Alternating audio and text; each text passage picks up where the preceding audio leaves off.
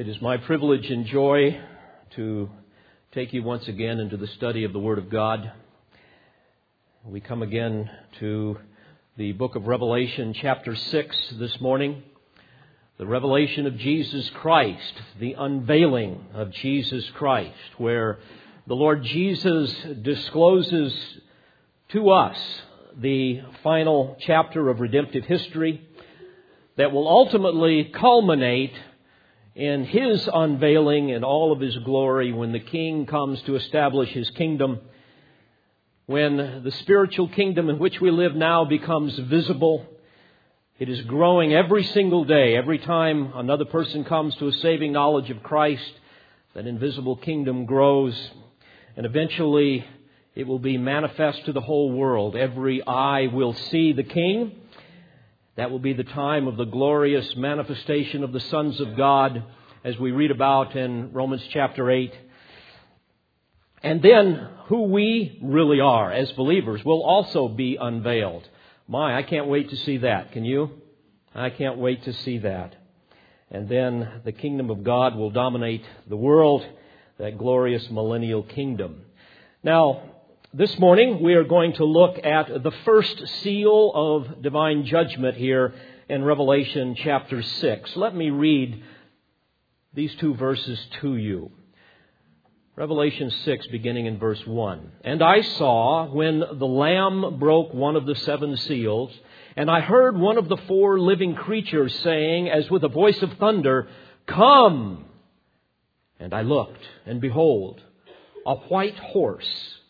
And he who sat on it had a bow, and a crown was given to him, and he went out conquering and to conquer.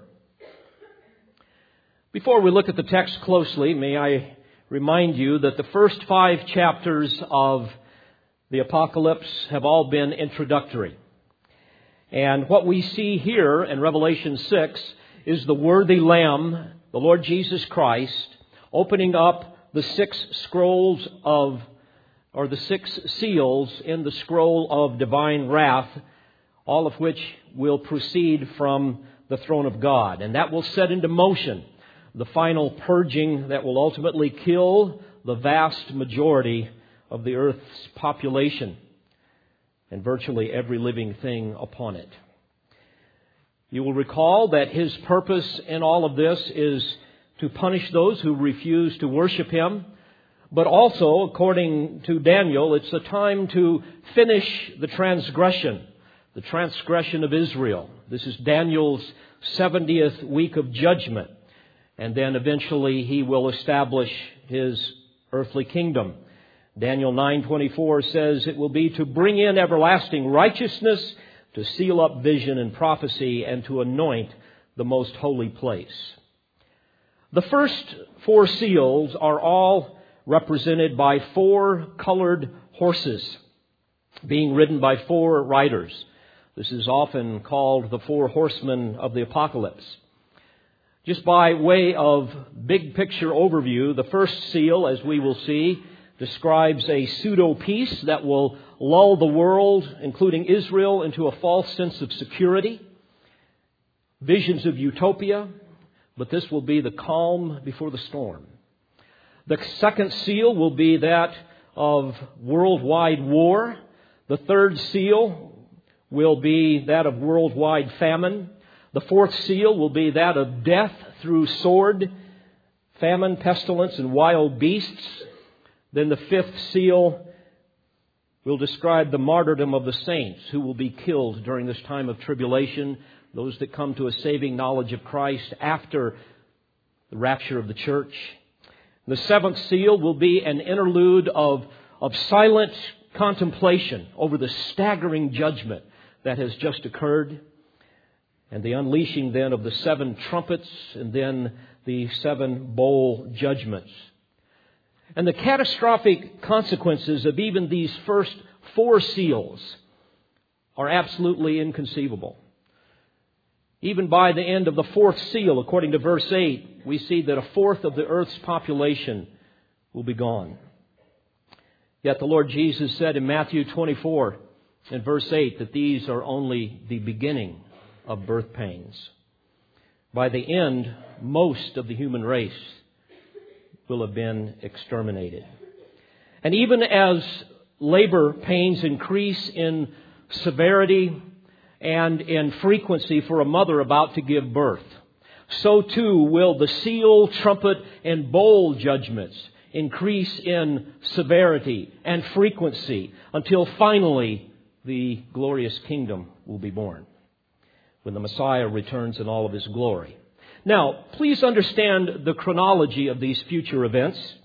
The church has been caught up, as Paul tells us in 1 Thessalonians 4:7, sometimes called raptured.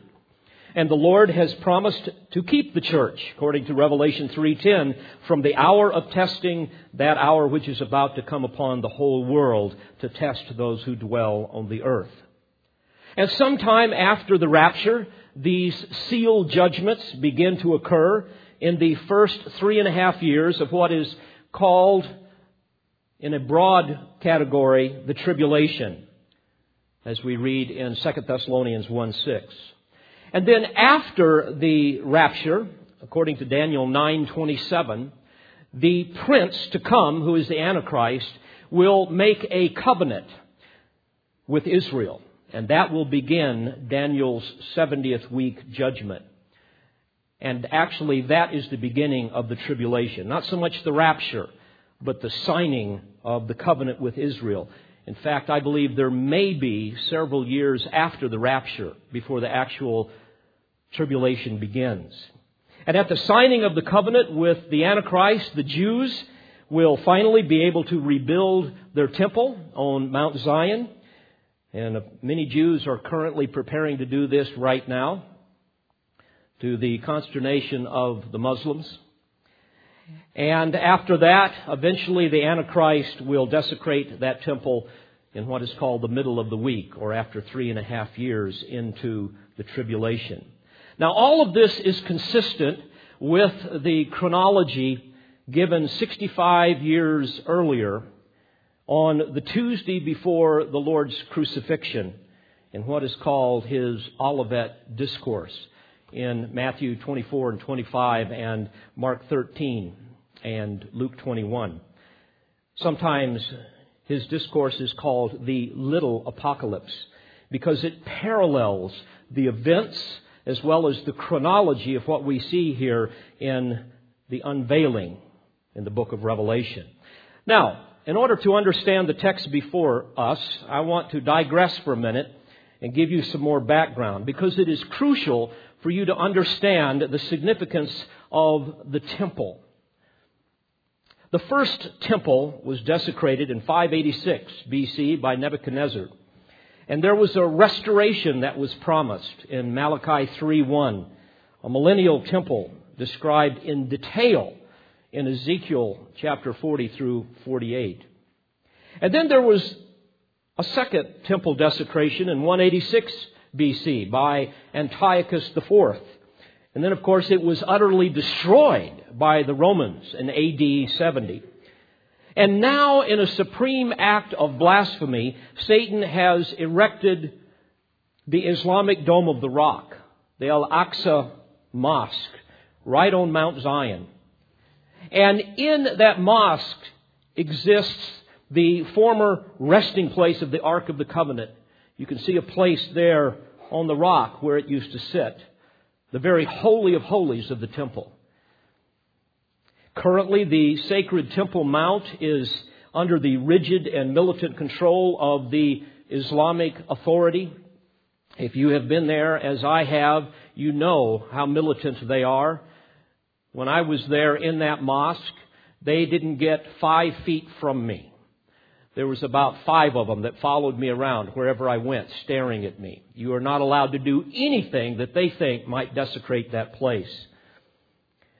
By the way, this is at the very center of Arab-Israeli conflict.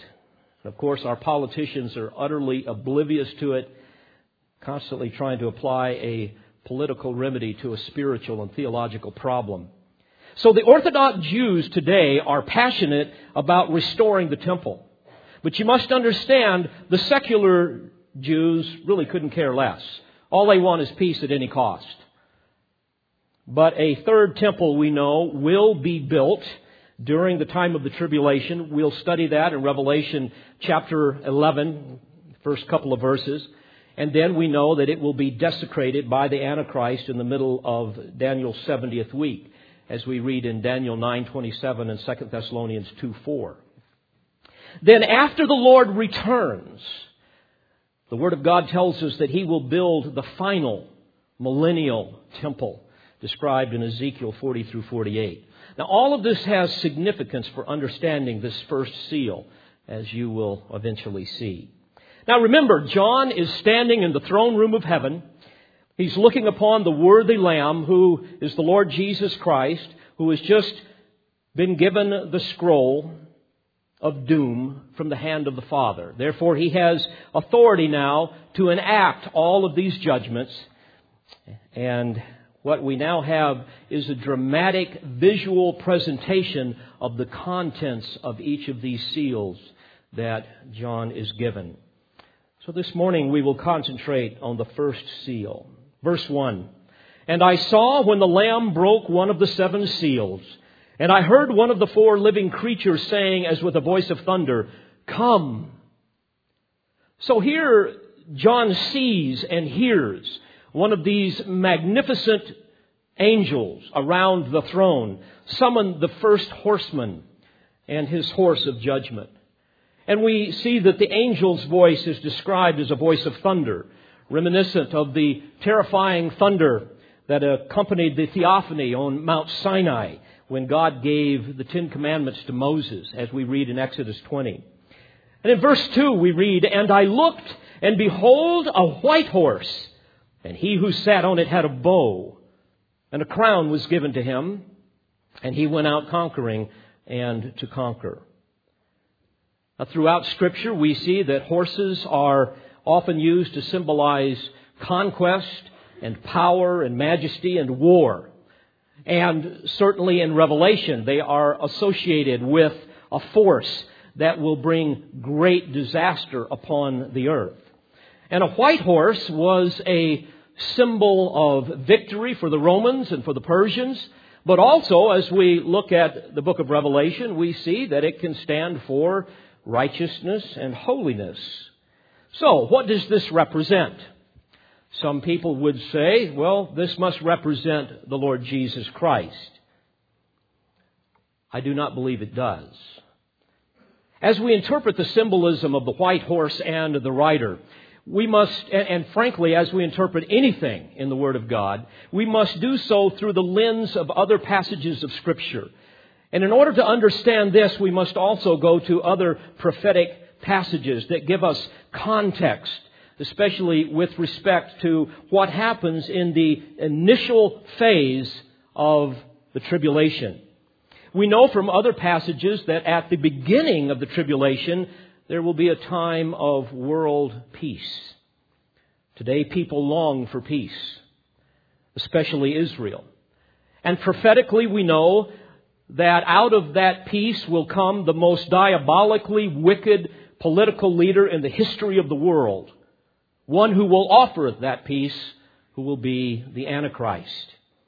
Daniel 9:27 says that he will make a firm covenant with the many, referring to Israel, for 1 week. In other words, 7 years.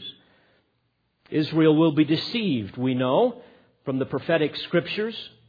They will be deceived by this false sense of security provided by this world ruler. So much so that they will actually rebuild their temple.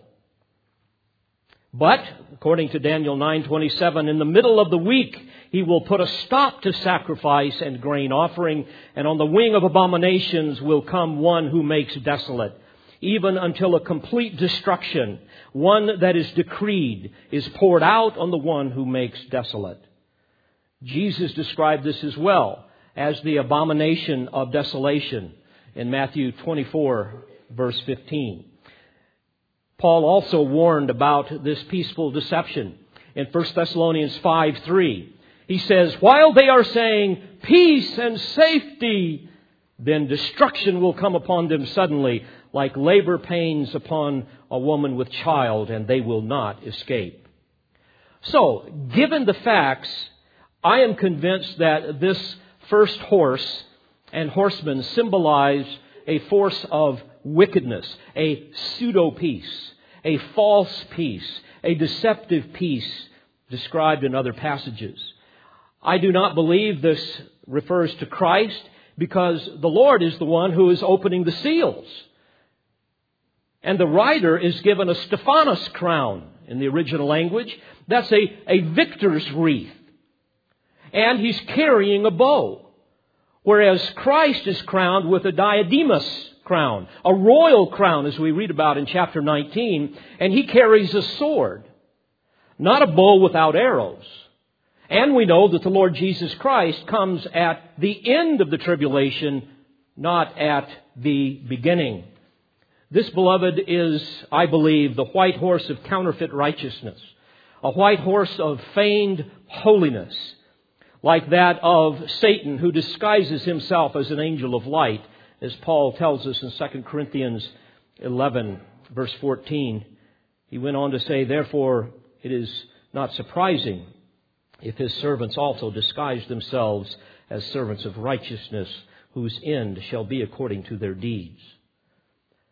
There is no indication that this rider is a specific person like Christ or the Antichrist or any other specific person, but rather he represents an impersonal force, an impetus, if you will, that of a counterfeit peace, even as the other riders likewise depict a force of war, famine, and death. Now, will you also notice that this rider had a bow, but no arrows? Perhaps this is symbolic of the capability to use force without the determination to do so. Unlike the enemies of Israel that we read about in Ezekiel 39 verse 3, who are said to carry a bow in the left hand and arrows in the right hand. So here we see power and the pretext of peace without malice. We understand this further in the next phrase. Notice in verse 2 at the end, he says, and a crown was given to him, and he went out conquering and to conquer. This is not a reference to the Lord Jesus Christ, the eternal and sovereign King who has no need for anyone to give him a crown. Moreover, he would wear a crown of a king, a Stephanos, a diadema, not a Stephanos crown, not a winner's crown. So, again, this horse and rider depicts the force of a false peace that will be secured ultimately by the Antichrist, the one who will be given a winner's crown by the very world he seduces. We have had a foretaste of this in our last presidential election, have we not? Where a naive nation has coronated a charismatic charmer who has seduced people into believing that he will save them from all of their problems. Likewise, here in this first seal, there is no hint of any military conquest. We know that that happens in the second seal, but not here. Yet we have one, the text says, who goes out conquering and to conquer. Obviously, in order for him to do this without war, he would have to do it through political maneuvering, not through military force. Again, similar to the smoke and mirrors we have grown accustomed to in our political world. This will be the galvanizing force, dear friends, behind the coming new world order that you hear politicians talking about today. Paul describes the power of the Antichrist's deceptive capabilities in 2 Thessalonians 2:8. He calls him the lawless one. And in verse 9 and following, he says this: he is the one whose coming is in accord with the activity of Satan, with all power and signs and false wonders, and with all the deception of wickedness for those who perish, because they did not receive the love of the truth so as to be saved. And for this reason, God will send upon them a deluding influence so that they might believe what is false, in order that they all may be judged who did not believe the truth, but took pleasure in wickedness. Lord Jesus Christ said that the Antichrist will also have with him in that day the help of false messiahs. In Matthew 24, at the end of verse 4, he says, "See to it that no one misleads you, for many will come in my name, saying, 'I am the Christ,' and will mislead many." And as we study the Word of God, we see that he will have with him an army of accomplices that are all false religionists. Ear-tickling false shepherds will multiply like fruit flies, as they do even in this day. Wherever you have people in crisis, false shepherds come to the rescue to tell you how wonderful you are and how everything is going to work out perfectly well. In fact, these will be like the false prophets in the days of Jeremiah, who kept preaching, "Peace, peace," but there is no peace. Jeremiah 6:14.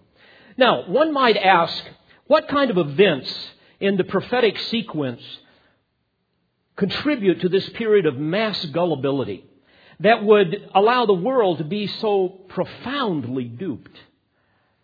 Well, I would like to offer you a possible scenario that emerges from the prophetic literature. And I believe that the prophet Ezekiel gives us much insight into explaining a sequence of events that could cause the world to clamor for peace like never before.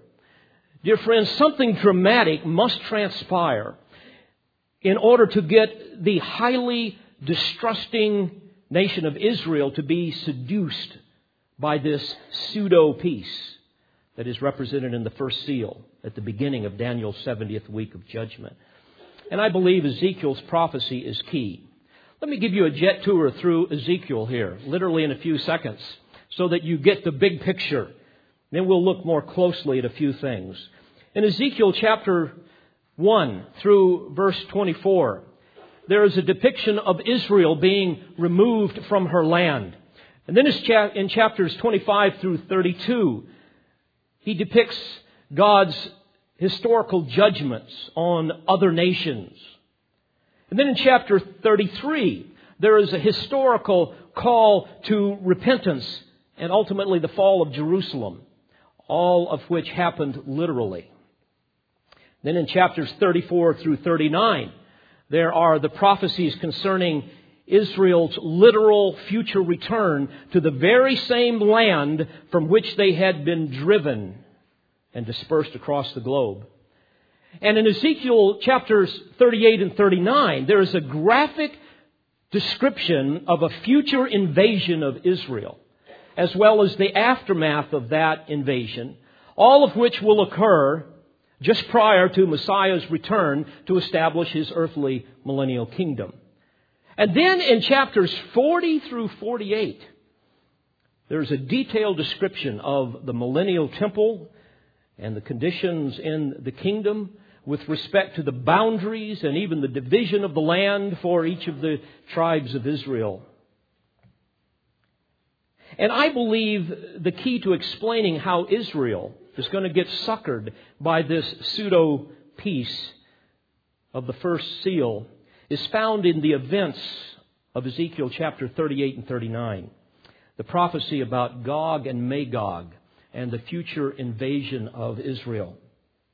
As we look a little bit more closely in Ezekiel 37, we see the description of the vision of the valley of the dry bones, depicting a national resurrection of Israel and a regathering of Israel back into her land, where eventually at His second coming, the Lord promises in verse 14, "I will put my spirit within you and you will come to life and I will place you on your own land."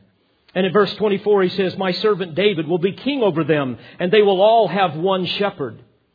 And then in verse 26 we read about His promises where He finally fulfills the Abrahamic and the Davidic and the new covenant all together as He ultimately establishes His millennial kingdom.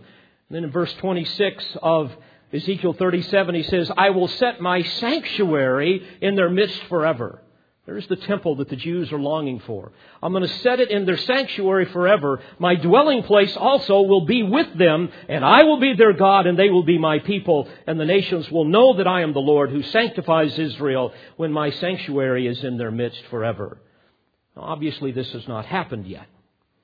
But then in Ezekiel 38, he gives this detailed description of a future invasion before all of this happens. And then again in chapter 39, the description of God coming to the aid of Israel and defeating those enemies. And then a description of the aftermath and the ultimate restoration into their land and the millennial kingdom. And then, as I say, 40 through 48, you have the description of the millennial kingdom. Now, follow me here. Sandwiched in between Israel's regathering and promised resurrection in chapter 37 and the millennial temple in chapters 40 through 48 is this invasion of Israel in chapters 38 and 39, telling us that this battle is linked to the last day's temple. If we look more closely at Ezekiel 38, and if you'd like to, if you want to follow along, I'm going to stay in Ezekiel here for the remainder of our time together this morning. Ezekiel chapter 38, in verses 2 through 6, there is the prophecy of Magog, ruled by Gog, who is the prince of Rosh. We know this to be the ancient land of the Scythians. This is easily identified as the former Soviet republics of Kazakhstan, Kyrgyzstan, Uzbekistan, Turkmenistan, and Tajikistan. And then he speaks of Gog's allies, which include Meshach and Tubal. These are the territories of present-day Turkey. And then Persia, which is today's Iran. And then Cush in Ethiopia, which is Sudan. And Put, which is Libya. And Gomer, which is present-day Germany. And Bet Togarmah, which is Turkey. And many include as well Azerbaijan and Armenia. And all of these nations today, we know, have military and economic alliances with Russia, who has historically supplied them with arms. Most of these nations today are Islamic, including 6 of the former Soviet republics to the north of Israel. And we know that the Islamic people have a violent hatred for Israel. Furthermore, it is no secret that these nations also want to defeat the United States, Israel's greatest ally. And Ezekiel specifically tells us that one day they are all going to form a confederacy to invade Israel. This is what we see here in Ezekiel 38. Furthermore, it is no secret that all of these nations and many more who want to defeat the United States are afraid of what's happening with Islam. We see the rise of Islam. It's growing exponentially.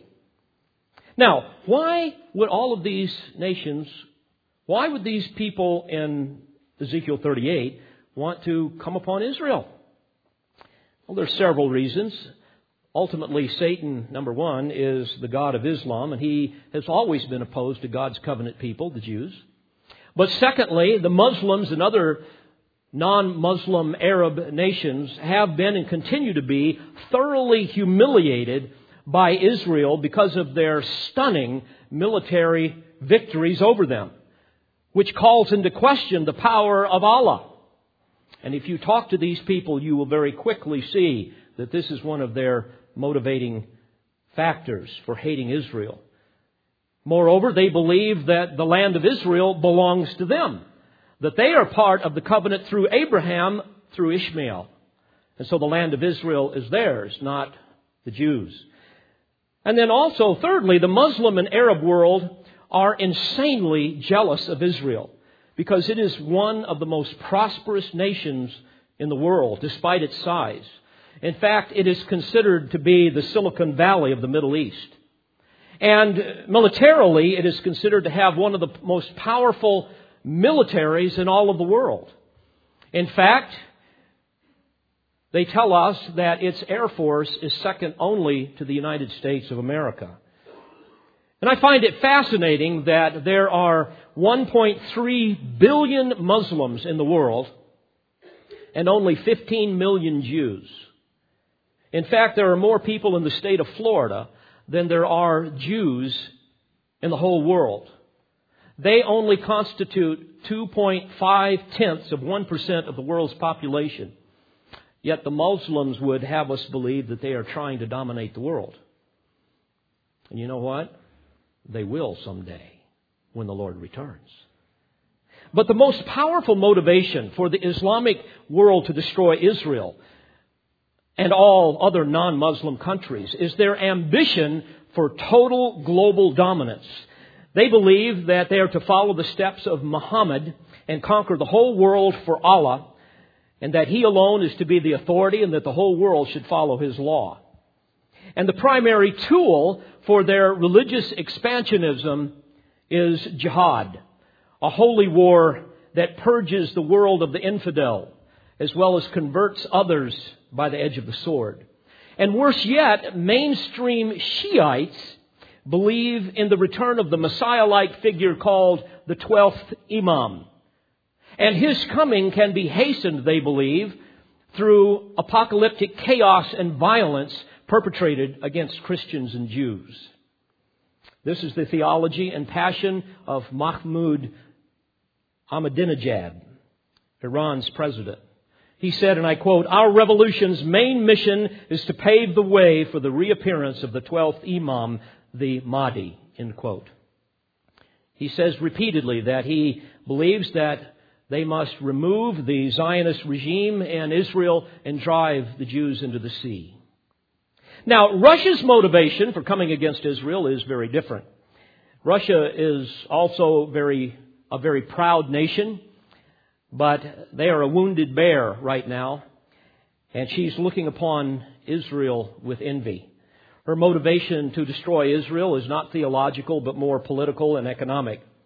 And of course, they need the help of the Muslim world to defeat the United States and Israel. And in order to get that help, they must align themselves with the Muslims and the Arabs. And this also allows them to have access to the oil reserves of their Arab allies, but also to hopefully, eventually, possess Israel and the vast untapped oil resources of that land, as well as the natural resources crucial to survival and prosperity in that part of the world, including water and chemicals in the Dead Sea and so forth. And they also want to gain access to Israel's cutting-edge technological advances. And they are many. Not to mention their military weaponry, their military might, and their arsenal of nuclear weapons.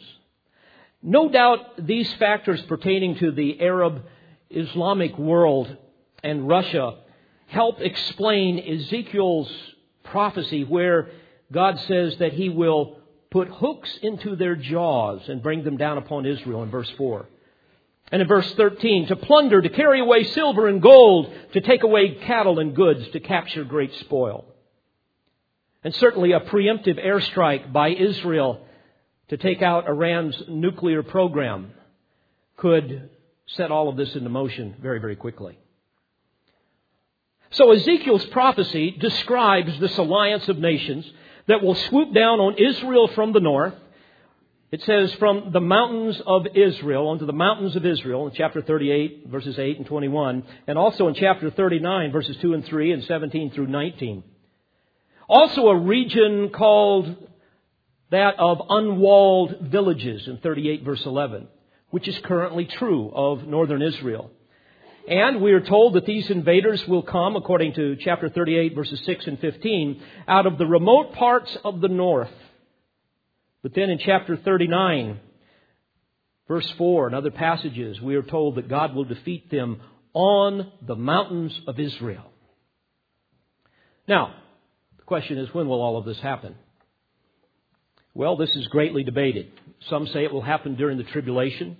Others say that it's in conjunction with the Battle of Armageddon. Others say that it's during the millennium. But I believe that there are sufficient exegetical reasons to believe that those positions are not accurate. I believe that this battle will occur before the tribulation actually begins, during this period of regathering to Israel that we are currently seeing. Dr. Randall Price shares this position. He said this, and I quote, "There is nothing in the description of Israel in Ezekiel 38 and 39 that does not fit the reality of the modern state of Israel today. This time frame also resolves the problem of how Israel disposes of the captured weapons and the slain bodies of Gog and his allies," in Ezekiel 39, 9 through 16.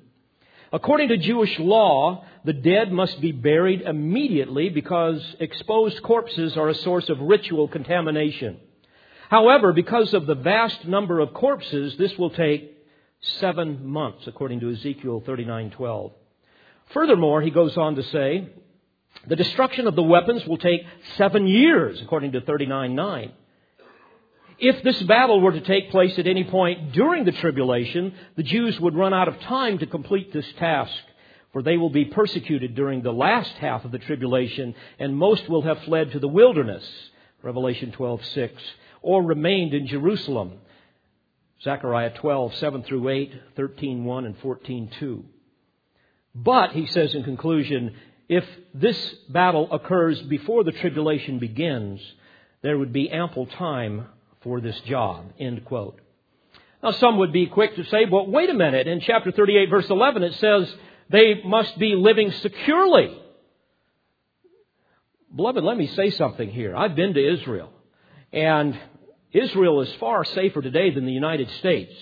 I would much prefer to live there than I would in Memphis or in Detroit.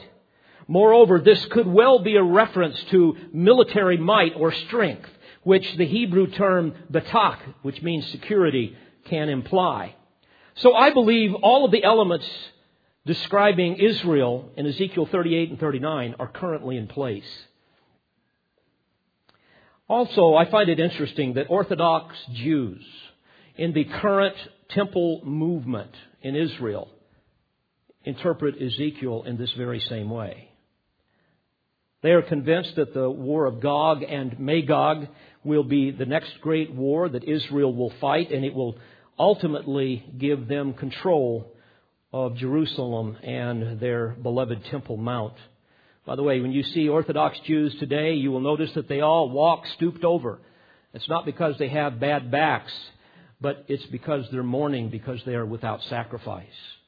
So their passion is to see the temple rebuilt. Unfortunately, they think that this will be the final battle for Jerusalem described in Zechariah 12 through 14. But before Israel receives her restoration temple that is promised in Ezekiel 37, it must go through the final purging of Daniel's 70th week. Gershon Solomon, the leader of Israel's Temple Mount faithful, says this, quote, "The prophet Ezekiel prophesied that in the end times of the redemption of the people of Israel, a terrible war will break out in the land when Gog and Magog, with many other nations, come to the land of Israel and try to destroy the people in the state of Israel. The God of Israel will use this means to finally defeat all those many enemies of Israel who have continually tried to destroy the state and people of Israel and push them into the Mediterranean.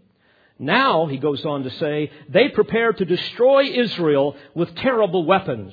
Iran, with Russian help, has started to build an atomic capability with long-range missiles directed at Israel. Syria, Egypt, and other Arab countries are also preparing for an atomic, chemical, and biological war against Israel. Russia is doing all it can to renew her political and military ties with the Arab countries around Israel." He went on to say then that the coming war will be the final war undertaken against Israel by her enemies. In it, God will terribly defeat them. The time of judgment is close at hand. Israel will survive this war and become the nation which God and all the prophets dreamed about. End quote. Well, indeed, they will experience a time of national revival and regathering of the people back into the land from all of the nations. They will even have a time where they will be free to build the temple. But I do not believe it will be necessarily the final battle They still must go through the tribulation. All of their hopes and joys will soon be dashed when they recognize that the one who gave them the false peace will desecrate the temple in the middle of the week, and they will be persecuted once again, betraying the reality that it was all an illusion. They must still go through the time of Jacob's trouble in the last half of the week. Now, what does this have to do with the first seal and the deceptive peace? Beloved, think of it this way. If the battle of Gog and Magog occurs before the tribulation, imagine the clout that Israel would suddenly have when the mighty armies of Russia and all of these Islamic countries are destroyed. And the whole world stands in amazement at what apparently God has done for them. No nation would dare go against them. Imagine how the 7-month burial of the dead and the 7-year burning of the weapons of all of these defeated armies would be a witness to all of the nations. As a footnote, if this battle occurs before the tribulation, this burning would probably begin about maybe 3.5 years before the actual signing of the covenant, which will technically trigger the 70th week, and then they would burn until the middle of the tribulation. Imagine how even the secular Jews in Israel today, who really couldn't care less about the rebuilding of this temple, all they want is peace at any cost. Imagine how they would suddenly think if all of Islam was basically defanged. At that point, they would join their Orthodox brethren and say, hey, go ahead and build the temple. And with most of the Muslim world defeated and in shock, there would be no one to stop them. Israel will be an oasis in a world that is disintegrating in war and famine and natural disasters that are all described in the next 3 seals that will happen soon thereafter. And then, dear friends, add all of this to the rapture of the church somewhere around this great battle, either just before, during, or perhaps sometime after. When the church will be translated into heaven, imagine the further chaos and confusion that will fall upon the world. Think what this will do. When the unprecedented carnage is being cleaned up and burned on the mountains of Israel, when a bewildered Islamic world is staggering around wondering what in the world just happened. And then you have the sudden disappearance of millions of Christians. Dear friends, it would send the world into a tailspin. The economies of the world are hurting now, but imagine what it would be like if the Christians are suddenly taken away. Every government would be in a state of shock. Every leader with nuclear capability would have his finger on the button, getting ready to protect himself, not knowing what was going to happen next. And dear friends, please hear this. The whole world would be craving peace in ways that we cannot even fathom right now. What a perfect storm for the first seal to be unleashed upon the world. The perfect time for the world to come together to follow a charismatic leader promising all that they ask. Daniel chapter 7, verses 23 through 24 describes a coming one world government. Don't you see that happening even now? I mean, you have to live in a cave not to see this. It's coming. A one world government which will eventually splinter into 10 governments. This will be like a new world alliance, far more powerful than the United Nations and NATO today. And then that text and others help us understand that this 10-nation confederacy will thrive until the middle of the tribulation under the leadership of the Antichrist. And prophecies also indicate that at first, Antichrist will represent the nations and make concessions with Israel.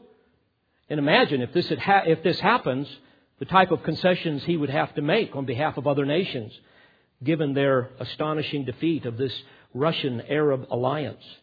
And then we know prophetically that he will unite the world, the rest of the world, primarily the Europeans, in an alliance with Israel. He will offer them a covenant of protection and commerce and peace.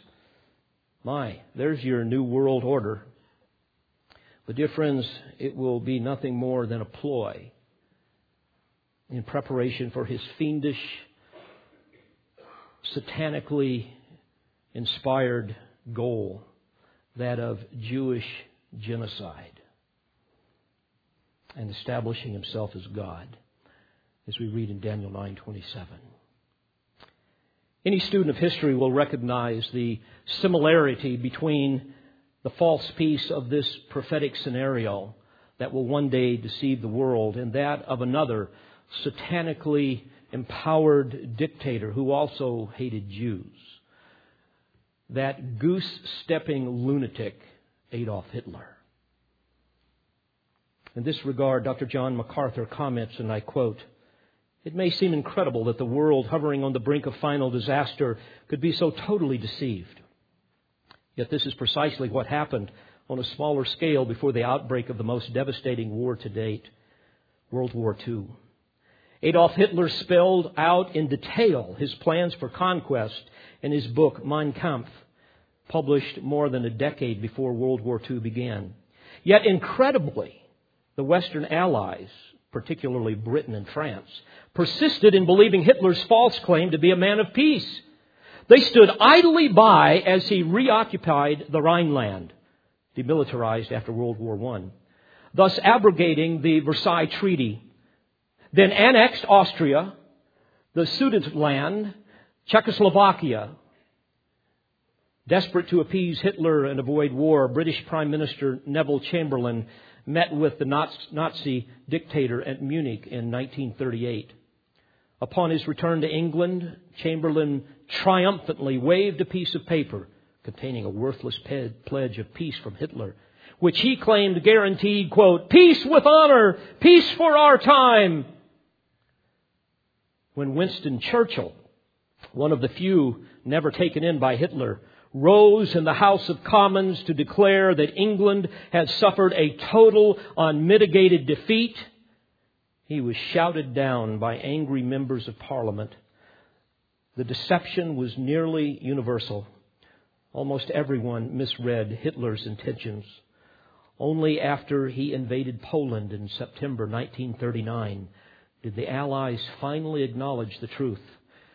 By then, it was too late to avoid the catastrophe of the Second World War. End quote. Dear friends, we may not know when, but we do know what. A time of deception is coming for Israel and all those who live upon the earth who do not trust in the Lord Jesus Christ and serve Him as Lord. This, I believe, is the substance of the first seal. When John said, "And I looked, and behold, a white horse, and he who sat on it had a bow, and a crown was given to him, and he went out conquering and to conquer." This sets the stage for the second seal, which will be the red horse of worldwide war. The third seal, then, the black horse of worldwide famine. The fourth seal, which is the ashen horse of death through the sword and famine and pestilence and wild beasts. And Jesus said, this is only the beginning of birth pains. I pray, dear friend, that you have trusted in Christ as Savior. Because if you haven't, a time will come when He can no longer be your Savior and He will only be your judge. And for those of us who know and love the Lord, may we all be ready to be caught up with Him in the clouds. Let's pray together. Father, we thank You for Your prophetic word. And while we acknowledge that there are things about it that we don't fully understand, we know in general that a day of judgment is coming. A day when You will ultimately be glorified. Lord, how we long for that day. And I pray that we will all be passionate about the gospel, presenting it to our family members and to our friends. Lord, would you be pleased to use our every work to bring people to a saving knowledge of yourself. Thank you, Lord, for the hope that we have in Christ. Thank you that it is a purifying hope. Even so, Lord Jesus, come quickly. I ask in Jesus' name and for His sake. Amen. We pray you've been edified by this presentation. You've been listening to Pastor, Bible teacher, and author David Harrell. For more information or to order additional tapes or CDs of Pastor Harrell's messages, please visit olivetreeresources.org.